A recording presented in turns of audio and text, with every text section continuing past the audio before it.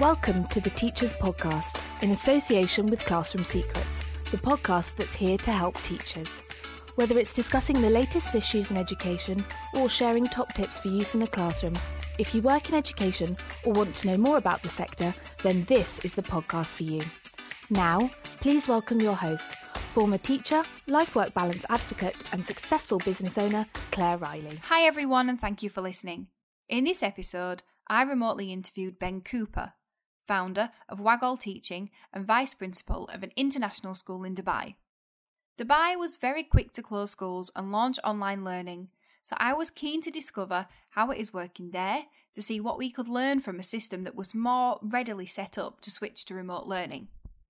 Ben describes how his school are delivering live lessons every day and making it sustainable for both teachers and pupils. I'm sure you're dying to know what Ben has to say, so let's get to the interview. Ben, thank you so much for joining me on the Teachers Podcast today. Thank you very much. It's nice to speak with you. So the time zones aren't too different because you're in Dubai. But I did start this podcast at 6 a.m. Thankfully for you, it's only 9. Very fortunate. I'm on the correct end of the time difference. This is it. I do get up early, so that's fine. But yeah, so we've managed to merge our schedules. So one of the reasons why I wanted to talk to you is because I know that you've been doing a lot to do with home learning, and that's something that we're talking a lot about at the moment because the whole world is home learning. Absolutely. So before we get into that, do you want to tell me just everything about you, who you are, how you got here today? Okay, so it's always difficult talking about your full story and journey because it's got lots of different bits to it in terms of where I am personally, in terms of moving to Dubai, etc., but also in terms of Literacy Waggle and Waggle Teaching. So I'm Ben Cooper, and I founded Waggle Teaching and Literacy Waggle, created those two websites. In my day job, I'm a vice principal of an international school in Dubai. And then the side kind of project is Waggle Teaching and Literacy Waggle, which are two kind of educational websites. It started, I think, about 10 years ago now, which is scary saying it out loud. When I was back in the UK, so I'm originally from Manchester, and I was a Year 6 teacher, and it was just after the SATs had kind of taken out the writing SATs, and it was all about evidence gathering.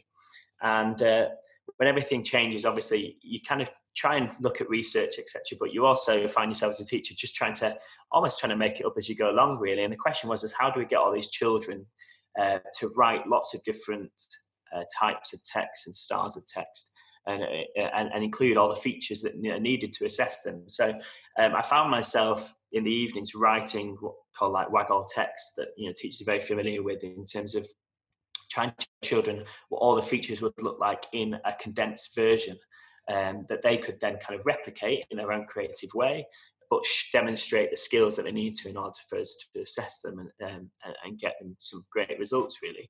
And so I found myself writing lots of text, and I did kind of ask my year partners, like, why are we doing this? Why am I creating so much content rather than not necessarily teaching? And I think there is an interesting aspect that a lot of our teachers currently are kind of content creators rather than teachers. We create content for children to absorb rather than trying to figure out the best way to teach it.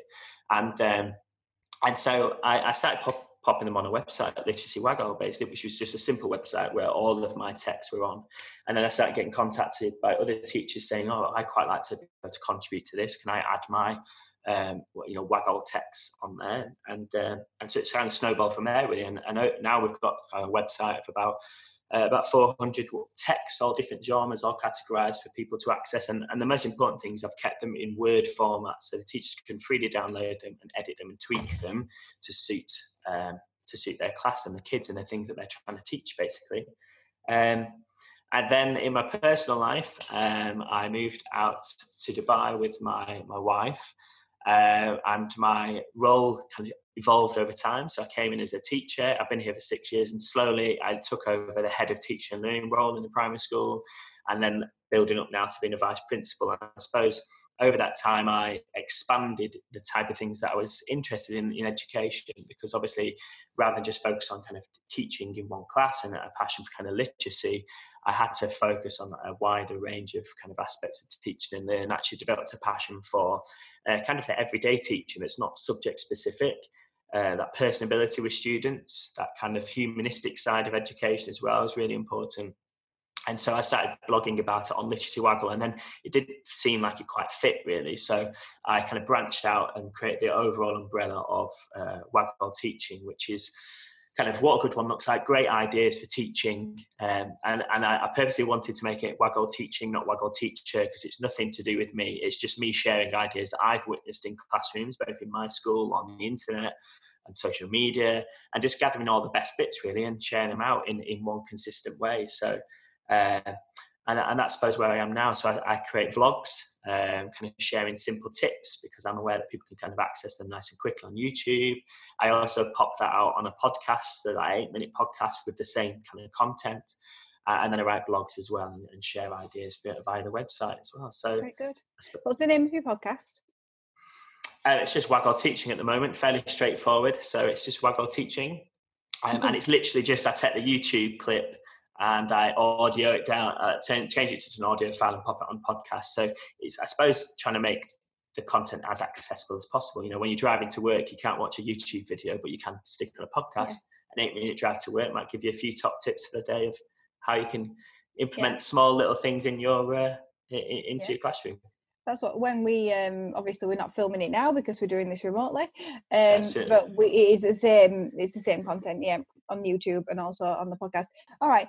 Do you think you'll stay in Dubai? Well, I originally came out for 2 years, and it's now 6 years down the line. So I think it's one of those places where people come out thinking, "Oh yeah, I'll come out for a few years, etc." But I think there's different levels to Dubai. Obviously, when you come out, you go out as kind of a tourist, really. You're like, oh, yeah, it'd be great to do this and do all the tourist things. And then actually you discover that after 2 years, it's your kind of second home. You know, I came out with my wife. We now have a child. We live not in an apartment now. We live in like a townhouse. And so we kind of set up home here. And I've really enjoyed being part of my school. It was a newly opened school when I arrived. So I really have kind of a close connection to it and feel like I've been able to mold its development, because it was only in its second year when I started. And so we really had the freedom to kind of create the school and build it up to what we wanted it to be, rather than kind of coming to a school that's well established and trying to fit yourself into their mold. So at the moment, not looking to go home. Obviously the weather helps as well. I do like the sunshine. Coming from Manchester, you know, it's a bit rainy sometimes, so we do have I feel like we have a bit more outside time, etc. So yeah, who knows, really. I think perhaps rather than coming home, it might be looking at a different international school, possibly in Europe. I think Dubai's about as far away from home as we would get. I was speaking to you the other day, and it's only a 6-hour flight back home. So if you really need to get home, you know, there's some areas in the UK that it'd be 6 hours to get back to Manchester. So really, it's no different than living in the opposite end of the country in the UK. Really, you know, you hop on a flight, you're home within 8 hours. Do you have any advice for anyone thinking about teaching abroad? I mean, I would just say go for it. Really, I think if you, I think particularly, I came out of university. And I'd gone through. I had this sudden. I don't know. It wasn't a midlife crisis, but I suppose it was the end of education crisis, where you primary school, you do secondary school, you go to college, then you go to university, and then I had suddenly realised I was going to go back into teaching. So I was literally going to spend all my time in education, which is fantastic. But at the same time, I was like, what about other things? You know, what about going abroad? What about traveling and all this? I mean, I never really had the opportunity to do those things. And so when it was my wife who really started the idea and said, you know, I'd quite like to teach abroad for 2 years. I was like, well, let's do it. And I'd done 3 years of teaching. She just completed her NQT year, and we were ready to go. So I think just go for it, really. I think ultimately it's a 2-year contract. So if you really, really find out that it's not for you, at least you have that experience then to come back. You can quite easily do that. So I think it's that kind of now or never type thing. I think, once you have a family and your children, etc., it does make it much more difficult to do. Yes, so I would advise if everyone is thinking about doing it, I would just say have a look into it. There's usually kind of open days, etc., where you can go to education companies that are that have connections with the international schools, or indeed the international schools have an open day, and you can find out a little bit about it and get some details on how those schools operate, etc. And then I would just say, if it's something that you're looking to do, go and do it, and then you don't miss that opportunity, because it does. I'm sure as soon as you have a family, it does make it a lot more difficult to up and leave and move. It makes everything more difficult. Yeah, absolutely.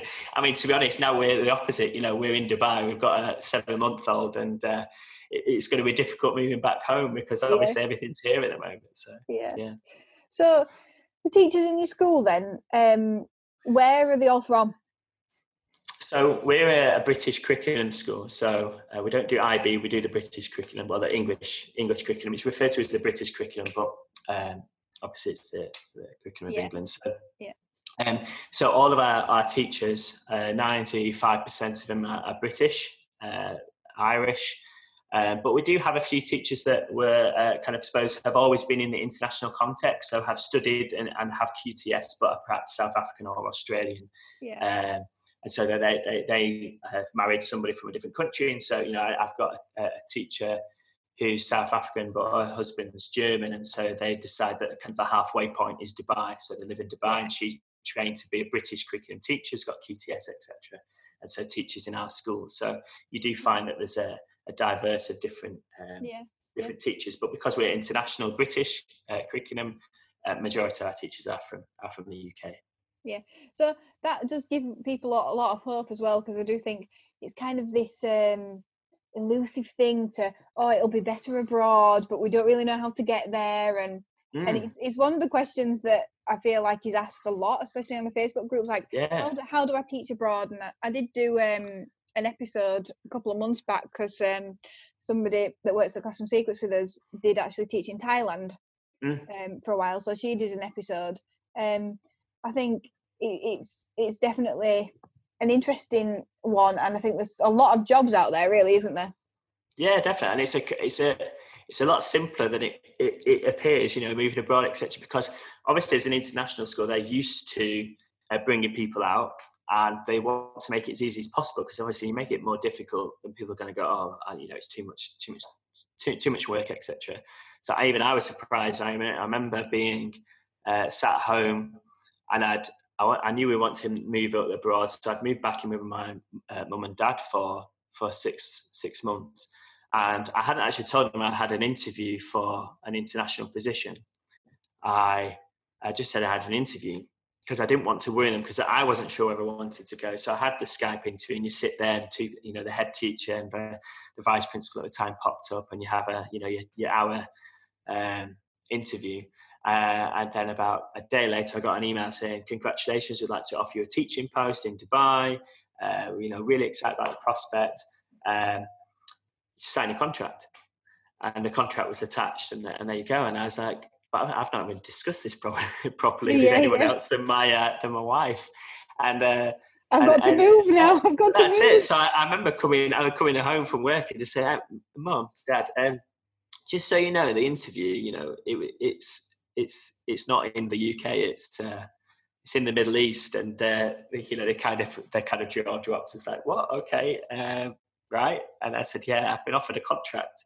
And then obviously I said, something I really want to do, and they were really happy, etc. But I signed the contract, and then literally everything pretty much is taken care of yourself. You have to attest a few documents in terms of like your degree and stuff like that. But other than that, your flights get booked for you, your visa gets organised, you just send off like your passport, a photocopy of your passport, and you a few documents and stuff, and everything's done for you. And next minute, your flight tickets are emailed over, and before you know it, you're packing and getting ready to go. And obviously, the whole travel packs and everything, like what to bring and everything, all gets supplied. And next minute you're in Dubai. I mean, I didn't necessarily absolutely know where Dubai was until I'd actually got the job. I knew it was in the Middle East, but I did have to get a map out afterwards and go, right, where am I actually moving to? Because it all happened so quickly, and it does. I think it sounds like a complicated move, but especially if you're young, you've not got any kind of ties at home in terms of pets or children or all those different things, then it is quite easy to just kind of within 6 months we sign a contract and end up in the middle of Dubai teaching. It's a bit crazy how quickly it comes. You're definitely selling it to me. Can I go now but not take my children? Well, there you go. It's it. And funny enough, some people do. It's interesting. Some couples, obviously the husband can't come, etc. But the wife just says, "This is something I really want to do," and they come out. And obviously, every 6 weeks you have a half term, and they just book a flight and come home. And it's something, and a credit to them. It must be challenging, but at the same time, it's a great opportunity. And because Dubai is only six hours away, it is feasible to kind of go right half term on your home for a week and see the family, and then pop back out. And you finish early in the summer, so you get 2 months off in the summer. So it's attractive for people who do have children as well. So you're very welcome out anytime. Thanks. I just like 6 weeks into lockdown now, I'm starting to feel it. yeah, exactly. I think we all need to. I did say the other day that we'd have a staycation, and we'll go to the spare room, put like chocolates on the pillow and like a swan towel, those type of things, just so it feels like we're getting away. And just hope the baby doesn't wake up. Yeah, exactly. Yeah. Right. Okay. Let's talk about home learning, because that's technically what we're here to talk about. Yeah, absolutely. Yeah. So you've been doing this for longer than we have in the UK. So tell me what happened when the government announced that schools would be closing. How did that all go down? What did you do as a school? Okay. So obviously in Dubai, it was a quite interesting time because there wasn't that many cases, etc. But ultimately, I think they took the decision to basically bring spring break forward. So they said, right, we're just going to go in spring break now. I think it was in March, middle of March.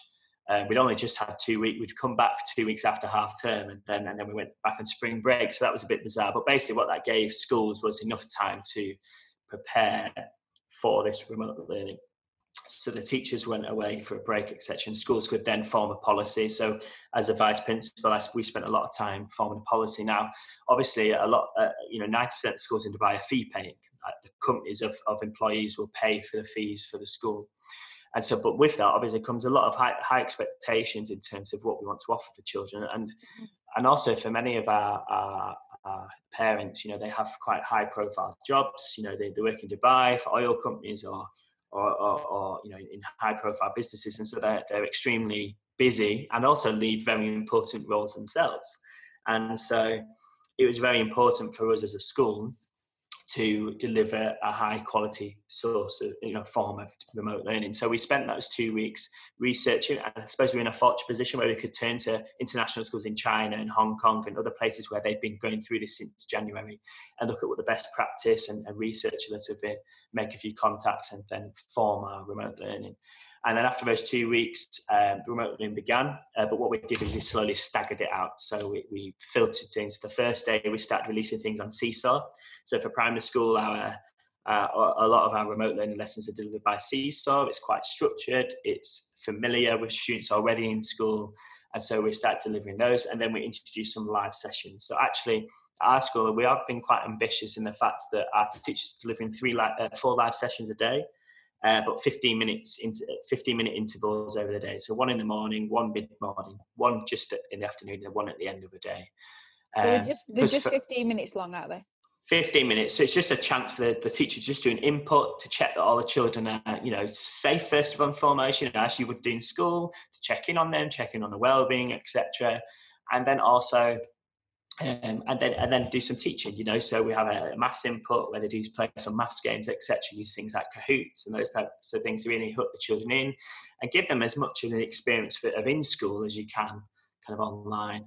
And we do that with English as well, and then science, and then the last lesson of the day is a story time. So the story time, 15 minutes where the teachers just sit and read a novel as they would do in school. And we've received some lovely pictures from the kids sat on their beds or sat on the sofa, curled up with a cuddly toy or whatever, and just listening to a teacher read a story. And it's those type of moments really that I think are most important about remote learning, because it's that humanistic element. It's, learning is really important, but, the children still need to develop that understanding of, connection and make connections with people. And it's really lovely to see.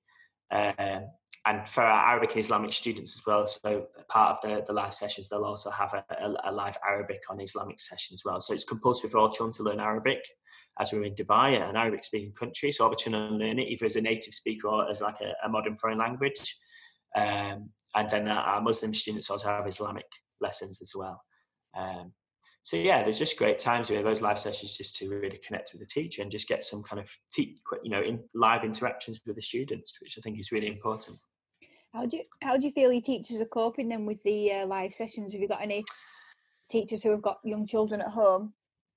Yeah, absolutely. It's difficult, but I mean, again, bringing that humanistic side, as we did say, the reason why we made them just 15 minutes, there are some schools who have opted for longer, and I think that's a little bit too much for our staff members. But we did say, if the child comes in and wants to sit on the lap, then sit them on the lap. We're all at home, we're all in this situation at the same time, and it's important for our children to recognise, I suppose, what our teachers are doing to support their education and what they're kind of dealing with at home. We're all dealing with these disruptions and situations that we all have at different times, etc. I've been quite fortunate that my wife actually has taken a year off to look after our 7-month-old Robin. I bet she's happy about that as well now. Well, exactly. And she's a teacher. She was a teacher in year 5, and it could have been so different. Where I'm vice principal of a school, and she's got a class, and we've got a 7-month-old. It'd have been a very different dynamic in the house, I'm sure, if that was the case. And so our teachers are in that situation, and so it's really important we allow for flexibilities. So for some of our teachers, we offer kind of support in terms of making sure that they have kind of time off the live sessions, etc. So we've introduced things like Wellbeing Wednesdays, where all of the school doesn't have any live sessions for an afternoon. So there's no live sessions. The idea of no screen time. We set children wellbeing activities like yoga or mindfulness or treasure hunts, whichever. And the idea is they turn off their iPad and they spend the afternoon off doing things. And that's the same for our teachers. We want them to enjoy the Wellbeing Wednesday with their family as well. So we try and make it deal with each kind of teacher and work with each teacher in an individual case, because everyone's in completely different situations. At the same time, we also have some teachers, who moved out to Dubai on their own. They're living on their own. They're in lockdown. Actually, regular social interaction is a benefit for them, because they get to interact. It keeps them busy and those type of things. So there's a whole range of, spectrum of different situations that we're trying to support. Okay. What do you think are the 3 most important things to do during this home learning period? You talk about students or just in general? Just in general. I think always make sure you're dedicating some time for yourself, whether that be exercise and physical activity, or whether it just be reading or accessing an online course, whichever. I think it's really important, and actually a unique opportunity to actually find yourself to have that little bit of time and space where you can kind of go, right, you know what, I'm going to do something a little bit different, because I can't go out and do this, and I can't go out and do that, or distract myself doing this. I can actually just spend some time on me. And I think something that will come out of this will be the fact that people perhaps will be more self-aware of looking after yourself, and how important that is, because I think perhaps people will have realised, well, I never used to have this time. Why did I not used to have this time to just look after me? And I think that's one thing that potentially will come out as a positive. So, but we try and encourage that for the children, to make sure they're dedicating time to themselves, to more Wellbeing Wednesdays, or offering physical activities for them to complete, and we encourage that within our students as well. I think the live interaction is really important. Even if you're not in school, I think for anybody, making time to get on Zoom or get on the phone to somebody and have a chat is really important. I had a lovely conversation with my Robin's great grandparents, my grandparents, who only now have just got Skype, etc. So I never used to be able to do this, but because of the situation, it's forced them to get Skype. And I've been able to speak to them for the first time over the internet, which has been incredible. And I think that's it's really important that people to have that opportunity to still have that human interaction, because for many of my teachers who are living on their own out here with no family members, 6 hours away, and of course they can't get their flight at the moment just to go home. It's really important to make sure that they use, doing that, I think, at least once a day, chatting to people online and having that human interaction. And then a third one, I think, it's difficult really, because there's so many little bits and pieces. I talked about looking after yourself and speaking to each other. And I think as much as possible, I think it's trying to keep normality as well. I think for our children, that's really important, is to try and make sure that our students feel that life is still going on and that everything is ticking along. Because if everything does just stop, it's quite I suppose it's a scary prospect for adults. The thought of when it first started, the thought of no shopping and no food being delivered and all this kind of thing is quite a scary prospect. And that that life does continue and people continue to, the normality is really important for your well-being. But particularly if that's for adults, for our children, that's even more important, in the fact that that some of our children, especially our youngest, will not quite understand what's going on.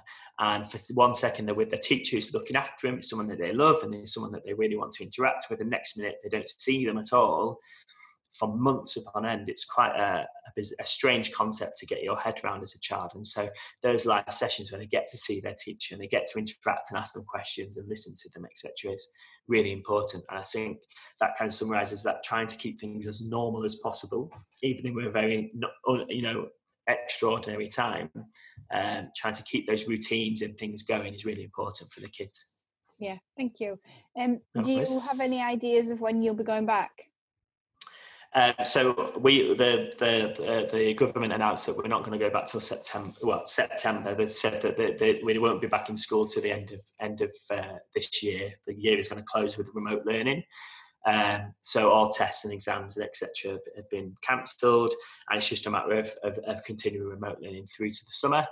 And then I think obviously it will be reviewed over the summer to see where we're at in terms of everything else. So it's going to be quite interesting, because normally everyone leaves Dubai because it's getting quite hot now. I think today it was 30 degrees, so it's starting to ramp up a little bit. And so usually by July, when it's summer holidays, everyone actually leaves Dubai and kind of goes back to home, see family, or they go abroad and they go to various areas of the world, and the children do as well. They always go back home to their kind of home countries to see family and friends. But of course, that might not necessarily be the case. So it might be quite different over the next over this summer, see what's happening. And of course, leading to September, the same issues that UK are going through is just discussing, how, if, when are we going to open schools safely, and we'll wait kind of guidance from the government as to that in Dubai, as I'm sure you are in the UK. Yeah, we're still waiting.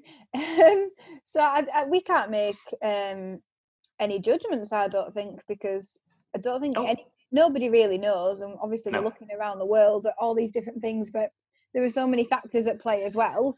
And we can look at countries and say, well, they've done this well and they haven't done this well. But until it plays out a bit more for those countries that have done well, we don't really know. Yeah, I think, from a personal perspective, I think I adopted the idea of just take every day as it comes, because we're in such a different time that things were changing every day. And actually, as a school leader trying to prepare, one day it was that, we had a kind of series of, when you come back after spring break, the teachers are allowed in school, but the children aren't allowed in school. And then it was the teachers aren't allowed in school, but leadership are allowed in school. And then it was leadership aren't allowed in school. So, and that literally changed over a few days based upon the kind of events happening across the world. So, it was quite difficult to start off, because you were making a plan and then that plan was going out the window, and then new plan and then next plan, and it was quite difficult. And it was almost it was getting on my well-being really, of just going, why we can't make a plan because it's changing so frequently. And then I suppose adopted a mentality. I can't remember where I picked it up, just saying to just take every day for what it is, just accept it, and then and move on, and try not to plan too far ahead. Obviously, it's really important to still strategize and think about what we might do in 6 weeks' time, We just had a parent-teacher meet, etc., and we planned that, and that went really well. But at the same time, who knows where we'll be in 2 months' time? So it's going to be very difficult to predict how it works, etc. And in some ways, you have to go with worst case scenario, what's possible, because depending on when schools do go back, we're all remote working. There's 65 of us, but we've got no immediate plans to kind of get everyone back in the office. In a way, it's easier for us to have people working from home rather than having to worry about all the social distancing and the masks and the hand sanitizer. So sometimes it is best to work on worst case scenario.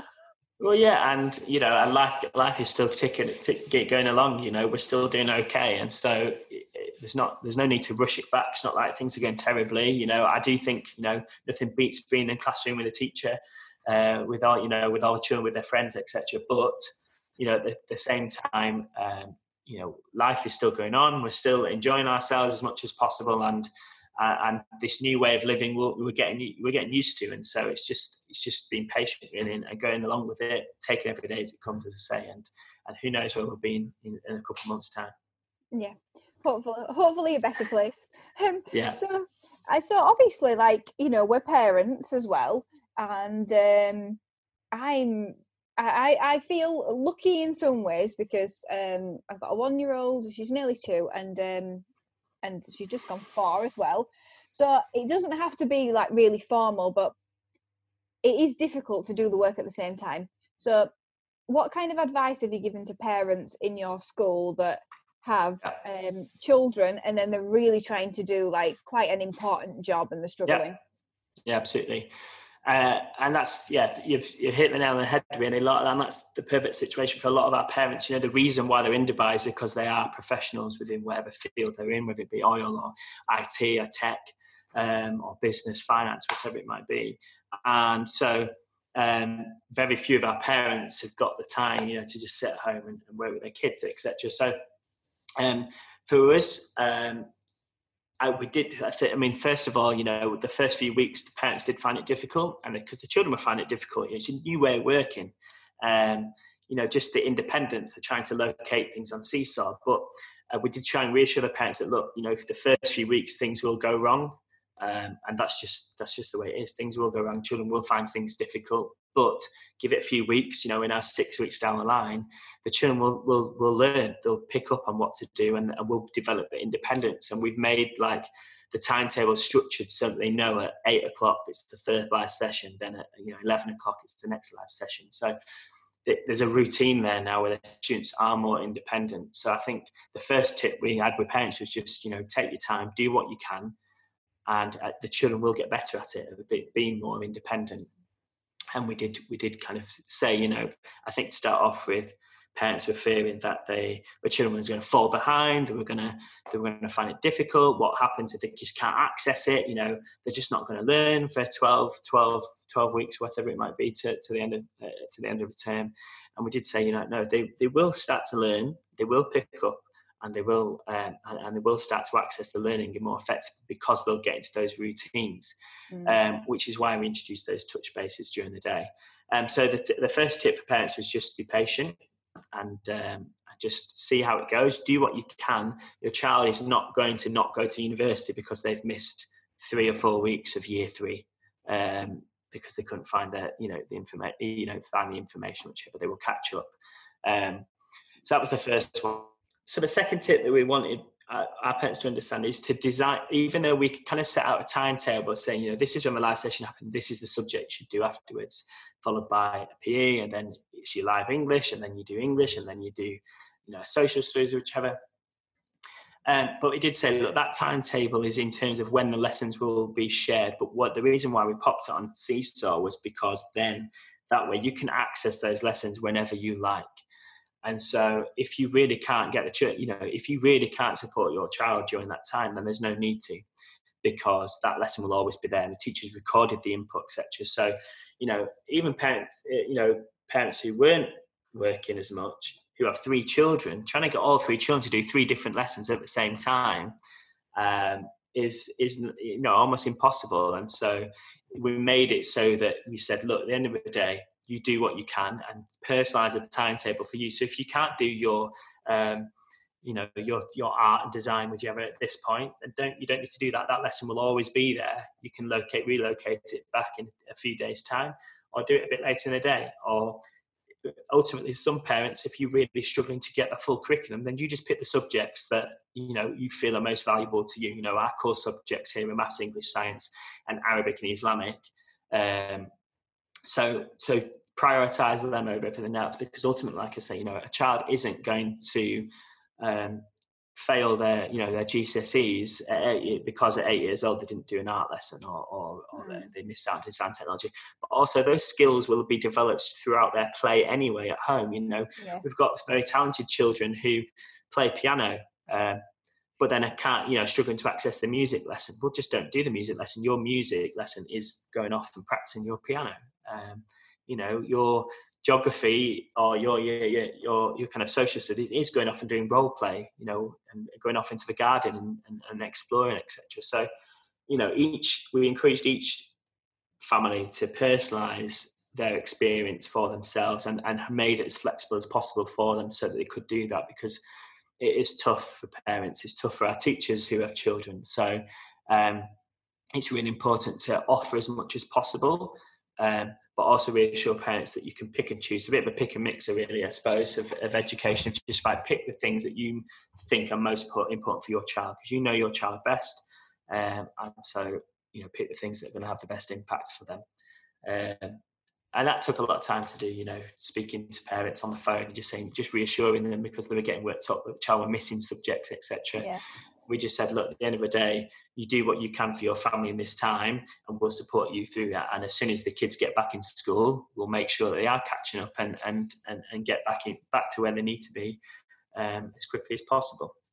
Yeah, it's so difficult, isn't it? Because I almost feel as well, it's kind of that portion of society that is most affected as well, because sometimes the ones that have got really high pressure jobs have got a lot of they've got a lot of expectations on them, but then they also have high expectations on their children, and they really, maybe they invest a bit more into the children's education, and it's a very difficult kind of mix in there. It's incredibly difficult, and that's why I think my CEO said, there is a reason why we have classrooms in schools, because if remote learning was as effective as it being in school, we wouldn't have school buildings.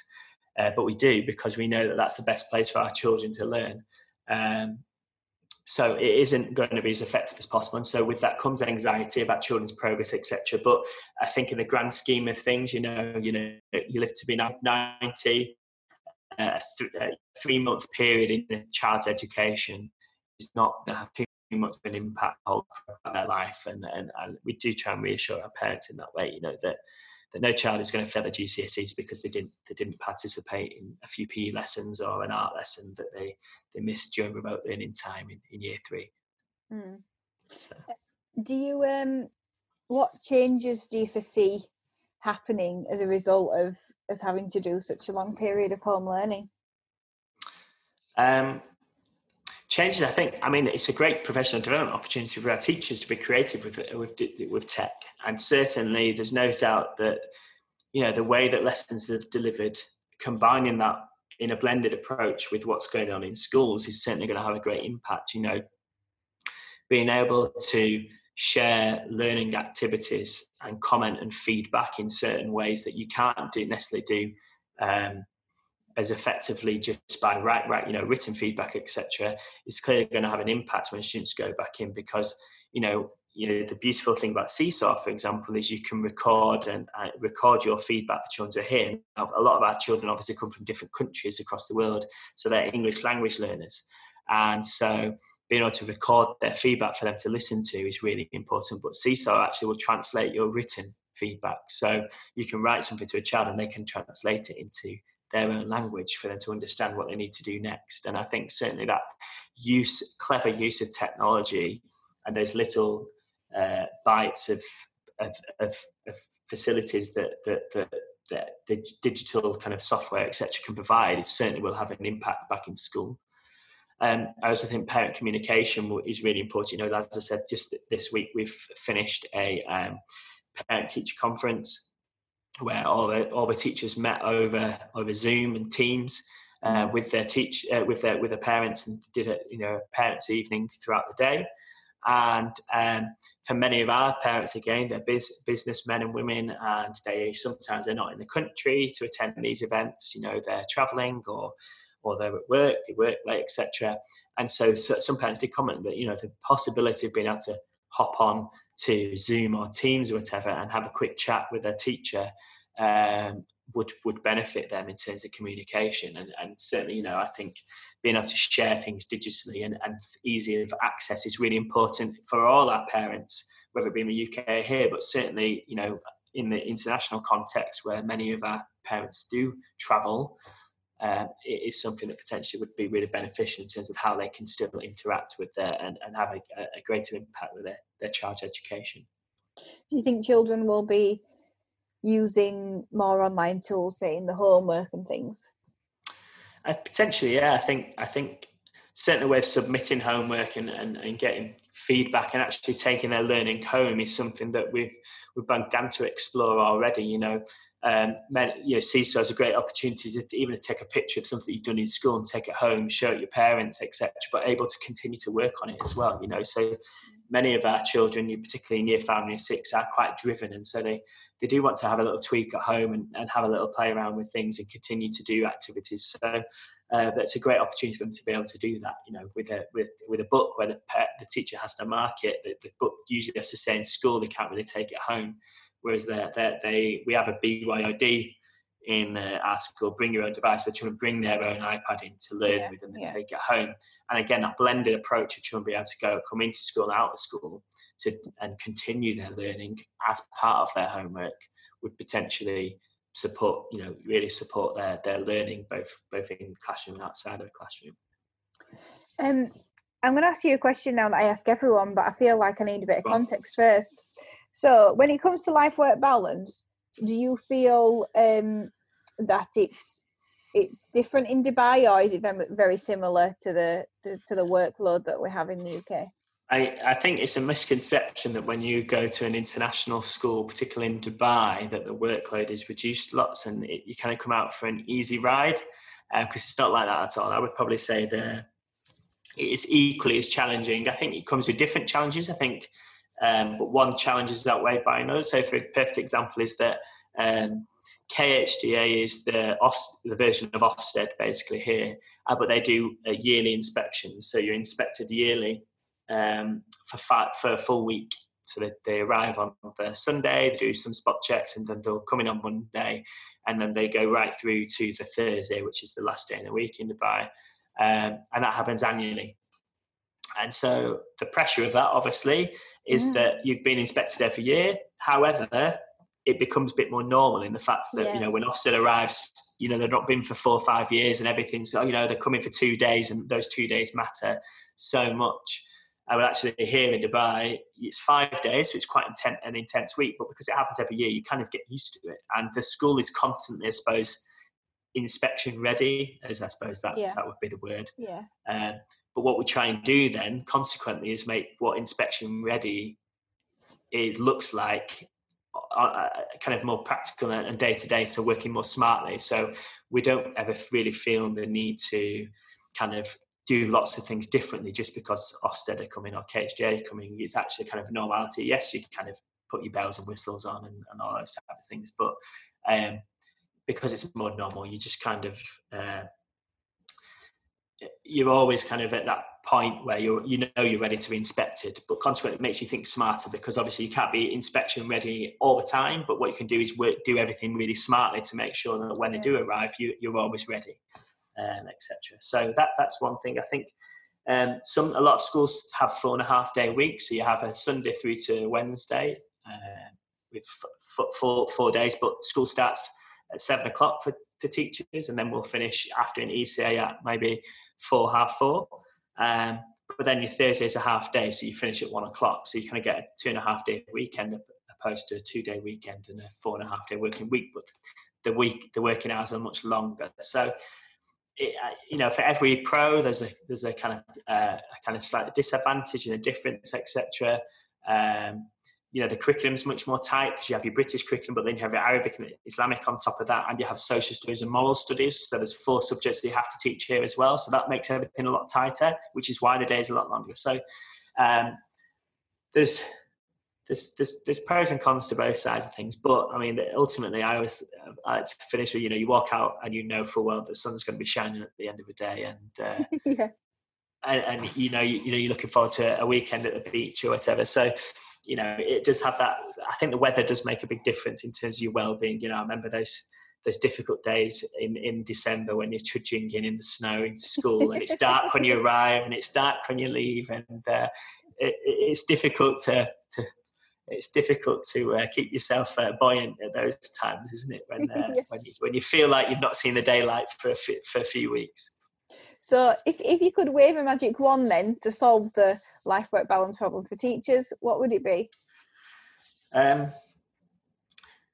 think it's trying to get things to work as smartly as possible, and I quite like things to be efficient, and I think efficiency is really key of how the things that you do actually flow into each other.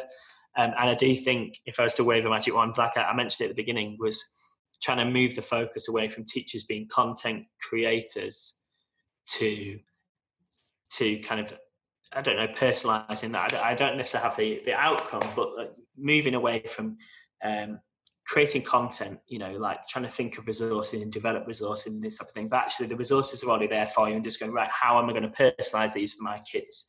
And I think that's really what it's about, what a teacher should be about. I remember sat there, writing those WAGOLs, writing those literacy texts and creating PowerPoints and creating this and creating that and making them look great for my children.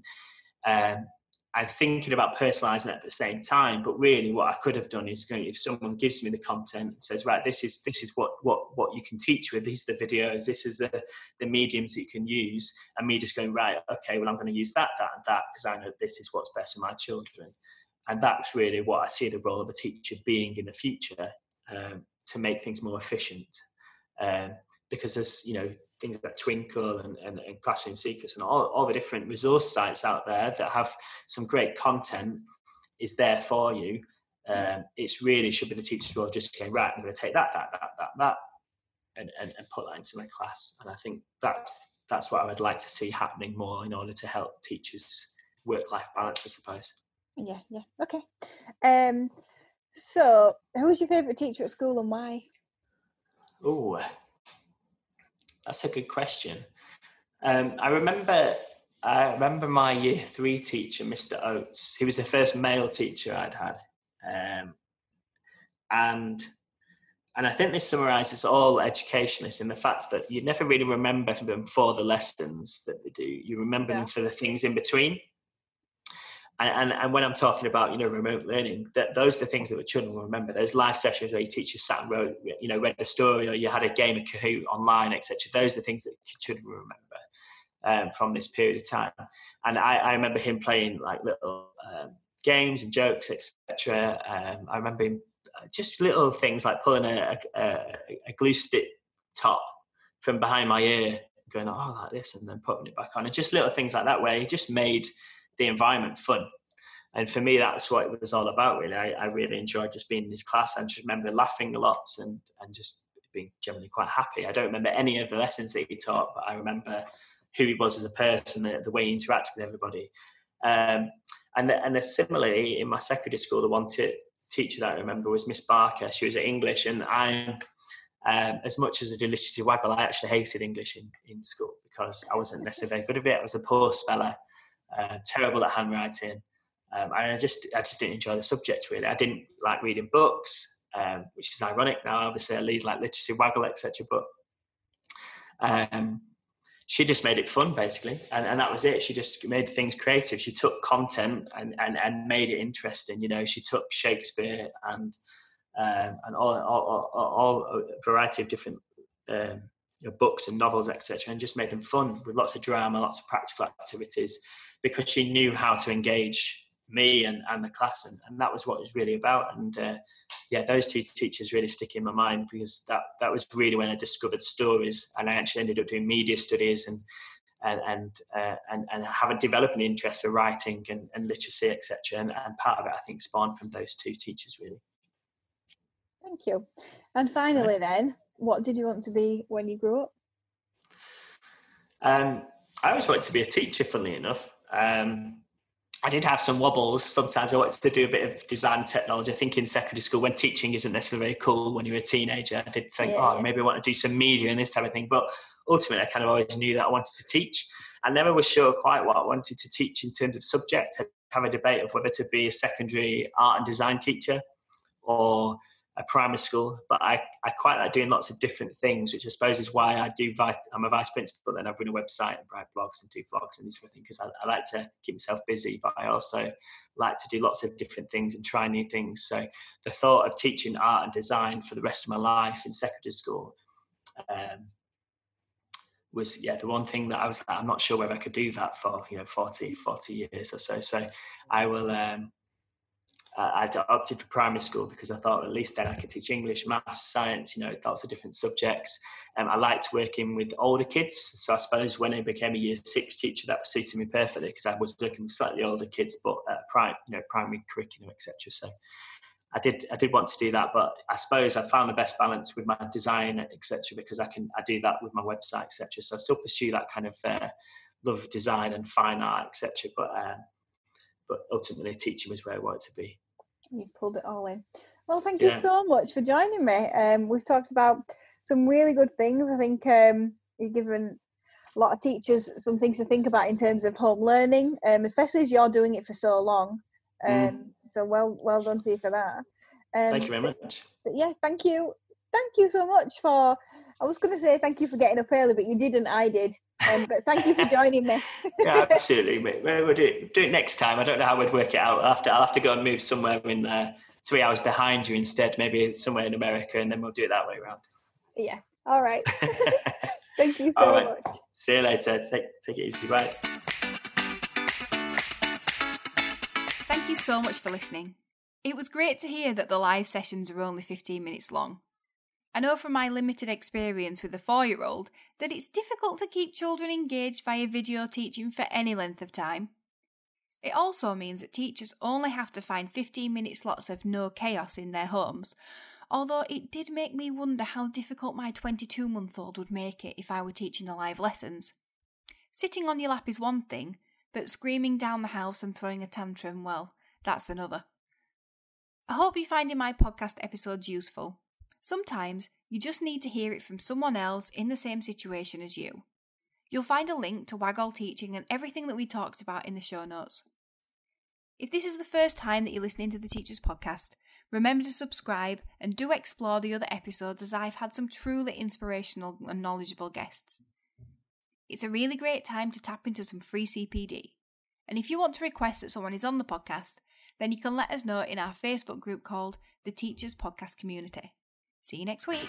Thank you for listening. The Teachers Podcast is in association with Classroom Secrets, a provider of high quality and affordable teaching resources that children love and teachers trust.